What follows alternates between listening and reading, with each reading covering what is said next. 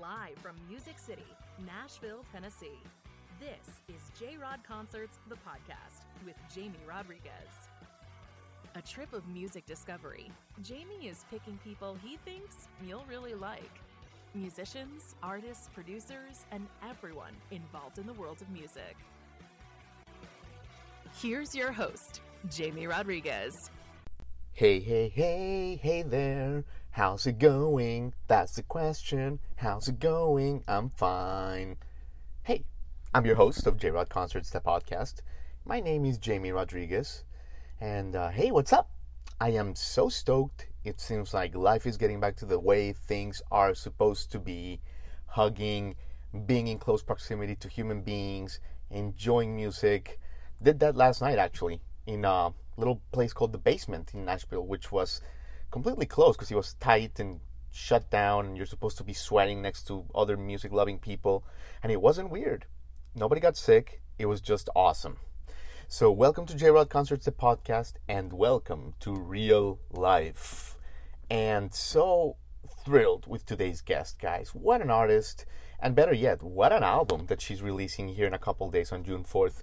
We're talking about Annie Keating. Brooklyn-based, she's been compared to people like Bob Dylan, John Prine, Lucinda Williams, Bonnie Raitt, and a whole lot more. And her album Bristol County Tides, coming up, her 8th, absolutely a gorgeous masterpiece. It is inspired, it's ambitious, it feels like reading like a novel, like a Gabriel Garcia Marquez novel. But it was inspired by real life for Annie, out of the pandemic. It was, it came out of the pandemic for her. Like everybody, she had to kind of pack up her stuff and like live some new experiences. And this is one of the albums that has best captured it, in my opinion. So I think you guys are going to love it. Bristol County Tides. It just offers authentic, soulful, intimate, bittersweet, and expansive songs that will take you, listeners, on an emotional journey. You guys are going to love it. Check Annie out, dude, on her website, anniekeating.com, and on her Instagram, too. Annie.Keating. You will not regret it, guys. If you are new to J-Rod Concerts, we do humbly ask you to please take 20 seconds of your time and just give us a little review there on Spotify, iTunes, or wherever you consume your music. That helps us a lot, as you've heard, with the algorithms. So we appreciate that.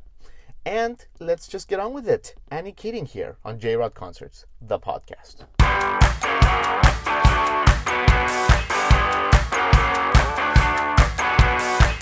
How are you? Oh my God, look at you. What's that? I love it. So exciting to see you, Annie Keating. It's so exciting to see you. I've heard great things. I'm sorry if the light's a little weird. No, it's so good. It's more about the audio, I figure, right? Yeah, absolutely. And, to make matters more exciting, I was talking this morning to my Nashville photographer friend, Jeff Fasano. And I said, I don't know if you know Annie Keating. I'm going to talk to her. And he just went on how great you are. So now I'm even more pumped. Yeah, that's so funny. Yeah, he did that. He was with me in the early days when he was in New York. We had some great photo shoots in Dumbo. Unbelievable. Yeah, say hi to him for me. Absolutely. Very talented guy.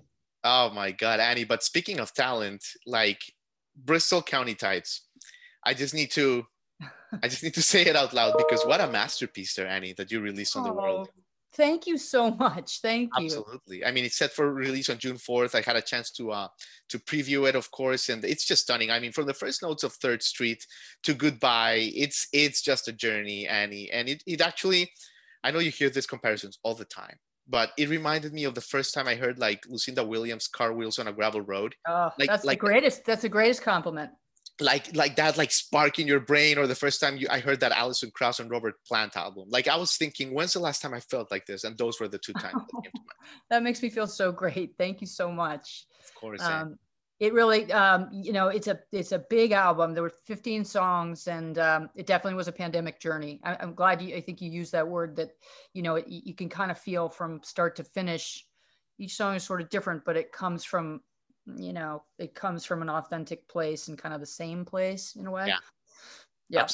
Absolutely, Annie. And before we get to some of the amazing songs, let me just ask you about the band really quickly, because sure. I mean, the band is part of it. What a great band. I mean, Teddy Campbell, producer and player for for most of the songs. And Joe Jackson, guitar player. You also have Teddy, who played with Ricky Lee Jones as well. So you have all these amazing bandmates, Annie. So I guess the question is, and Steve Williams, the drummer too. I guess the question is, knowing that these talented folks are so good and their repertoire and their resume, is there like an audition process, or is it more like, I know what you guys can do, like we can get on with it? Yeah, that's a great question. Every record's different. So this is my 8th full-length release, but I've done 10 if you include the 2 EPs. And for this one, it was a slightly different process. Teddy Kumpel and I had worked together on my Water Tower View album years ago, and I loved his playing. He's got this touch that I've really never found in another guitar player, and creativity in terms of the parts he comes up with. And my normal group of players that I've played with for like the last 5 years, they weren't in town because of the pandemic. So right. Teddy was, and I thought, well, why haven't I been working with Teddy for years anyway? And I picked up the phone, I gave him a call, and I said, I have like these, at that point it was 12 or 13 songs, demos, and I need help. I need a producer, a great guitar player. He listened to everything, and then he made much better sounding demos with really amazing guitar. He took my arrangements and knocked them out of the park in the way that only he can do. And then he said to me, will you trust me? And I said, of course. He said, I know the band for this.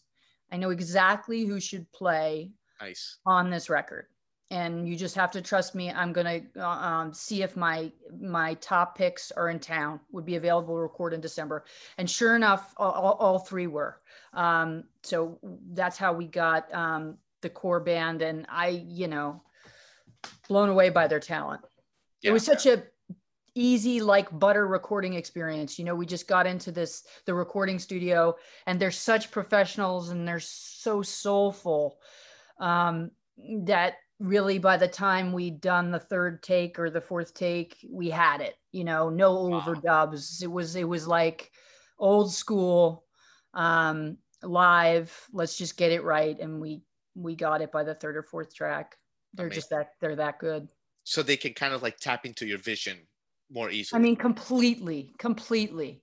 And, I think like sometimes the sign of a really incredible player is like they could do incredibly complicated stuff, but sometimes it's just simple that's called for. Sometimes not, but they don't overplay. They play exactly what's needed. You know what I mean?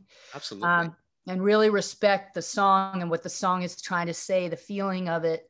And they got that right away. I mean, really, yeah. I was so fortunate to work with these guys. Yeah. The chemistry is obvious, the musical chemistry there. And let me ask about a few of your songs, Annie. I mean, normally I like to talk first about the biography and like go back, but your album is so good, I can't wait. I just gotta get to it. I mean, 3rd Street. I mean, it's obviously the first song, but it's, high energy. It's a great opener. And I love the characters, right? Because, the Chase the Driver that goes out too fast, out of state plates, Dwayne over the edge, the dude as sweet as can be, all these people in the town. I mean, guys, all true. The guys having fun drinking Miller at noon. I love that you really listened. You really listened. Oh, it's all true. It tells a true story. Really? Yeah. Tell me about it, because it reminds you of like Garcia Marquez or some of these books that are like whole universes, right? Yeah. Well, what happened was, my mother has this wonderful like house, this cottage in Massachusetts, in Bristol County. And I've been there over the last 20 years. I love it, but I'd never spent, more than like 2 weeks there. And when things got really bad in March last year in Brooklyn, I said, we've got to get out of here. They're like body bags on the street, and it's too much. So we were lucky to have that house, and I relocated my family there for what we thought would be like maybe 2 weeks. I mean, everybody thought, it was 2 weeks. Yeah. It ended up being 3 seasons, 5 months on this dirt road. And so a couple of things happened. I mean, one, I didn't know anybody. I couldn't play live shows. I couldn't do my work. I had this one nylon string guitar that I threw in the car. And so there was a real sense of isolation at first, right? I mean, we all felt isolated during the pandemic, but I didn't know anybody there.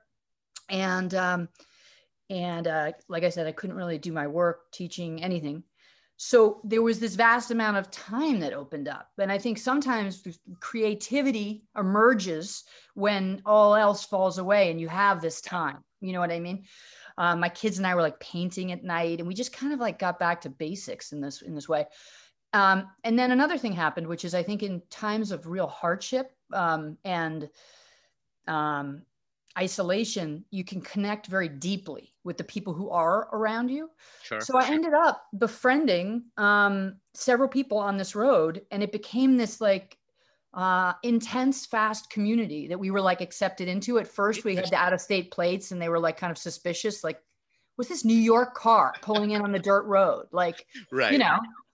Do they have coronavirus in the car? I mean, like, what, you know. Yeah, I remember that time. Everything was on the table. Absolutely. Yeah, I don't know. I mean, but we slowly, you know, like I showed that I'm a kind person, and you know, kind of got my way into the hearts of people on 3rd Street, and all those people became friends. So the guy, Dwayne, he is in fact that dude who really nice guy, but he will, if you go more than 5 miles an hour and you're kicking up dust, like into his house as you enter 3rd Street, oh, he'll come chasing you and he will flick you off and chase your car. That happened to my brother several times. And then there's Dean, who I saw every morning. He's like works on his boat, you know, no shirt on, just like big smile on his face. I don't know. He's probably like 70. I said 73 in the song.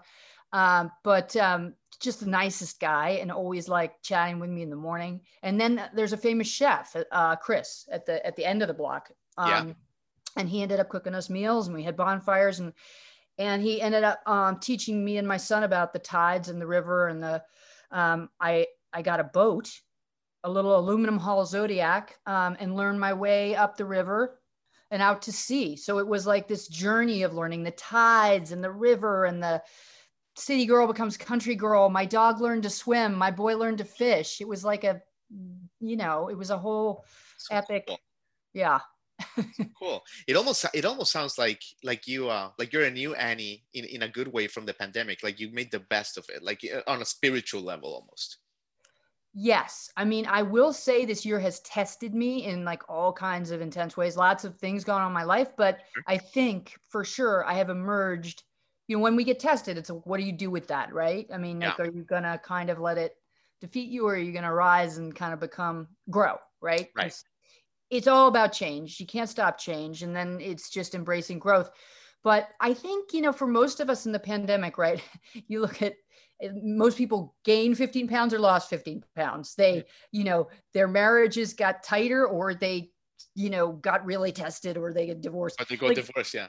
You know, it's like a lot of extremes happen in these kind of times, right? But for me, it was a creative growth period extreme, and I'm very grateful for that. Yes. Great. Yes. I love it. Like the other thing I say about like the songwriting process, you know, there's some songwriters like John Hyatt who is like, I think I read this in an interview. He sits down every day and he writes for like 5-6 hours, and he'll be like, oh, there's a song. Like the discipline.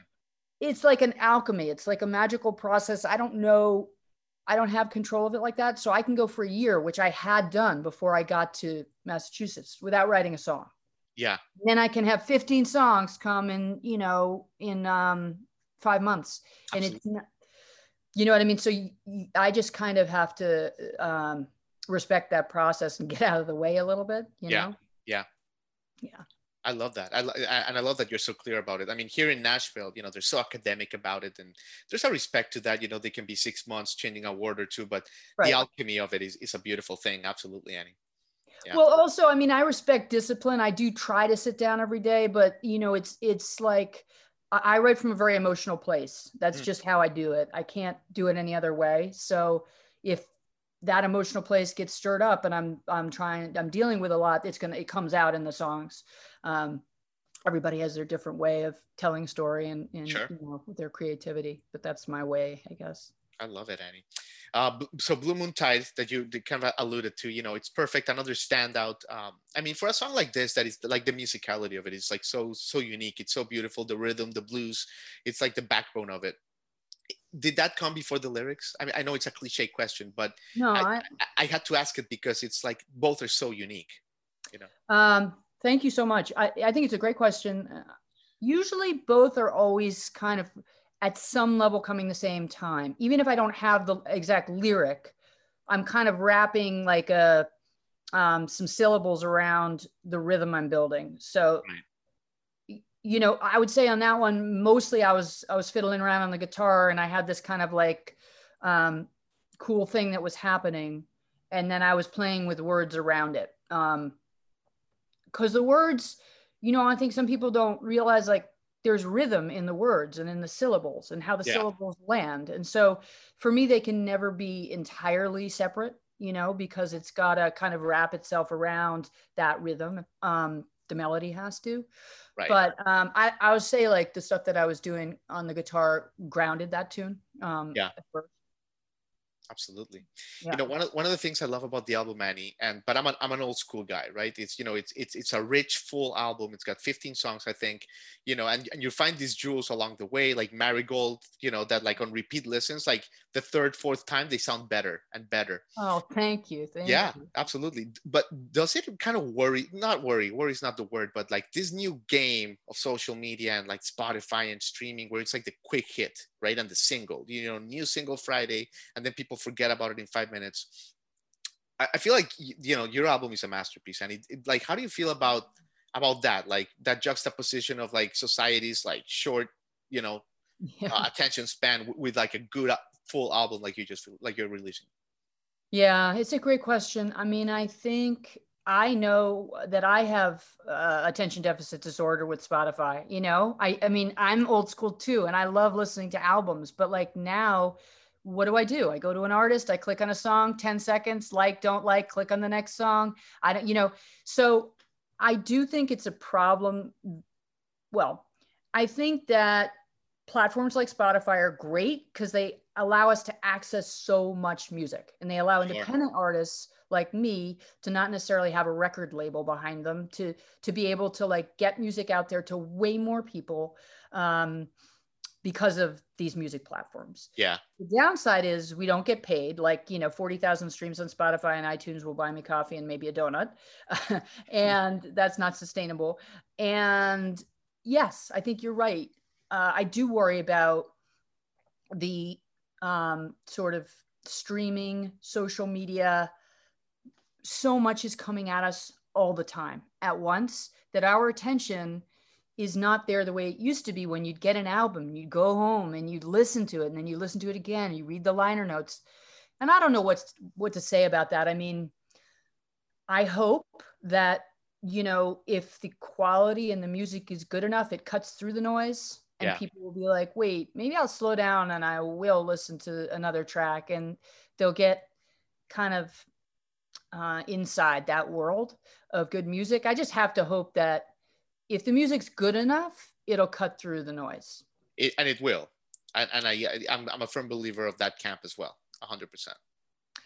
You know, and also like in terms of what you were talking about, I can't play that game of like, oh, maybe I shouldn't release it as an album. You know, some people were saying 15 songs, it's too much, release it as 2 albums, or, you know, do all this like taking apart and release this song here. I'm like, no, it's of a piece. I can't. Like, this is a journey. And if I end up losing some, you know, attention or Spotify play or playlist potential, I don't really care. And you've always been so authentic to yourself, Annie. That's just who you are. You know, it's why everybody loves you. BBC fans, everyone, you know, that's just, you can't change who you are. Nope, that's true. That's true. I love it, Annie. Look, you're being so generous with your time, but I do want to ask you a couple more questions. Tell me a little bit about your songwriting, Annie, as far as like when you were like a young girl. I find this fascinating because I can tell you've been writing for a long time. Were you into books? Were you into songwriting as a young girl? Because this is really amazing stuff what you do. Thank you so much. That's another great question. Yeah, I started playing guitar when I was like 12 years old. I remember I had a friend named Emily, and she lived in Belmont, Massachusetts. My second record was called Belmont, and it was about learning, you know, growing up and learning to play guitar. And the minute she taught me those first few chords, I was like, okay, yeah, this is what's sort of been missing, you know. I get this, and I want to kind of run with it. So I was like writing songs when I was 12, 13, 14 years old. a big influence for me at that time, kind of strangely enough, was Neil Young, because he was just really raw and vulnerable. I've always been, like I said, I write from an emotional place. So I've been drawn to writers like that. I mean, John Prine is like my current favorite. And the last song he wrote, I Remember Everything, before his life was tragically lost to COVID. I can't stop listening to it because it has this sort of honesty and this raw vulnerability that really compelled me. So I was writing songs. They weren't great though, because they were pretty terrible because I was 12 and 13.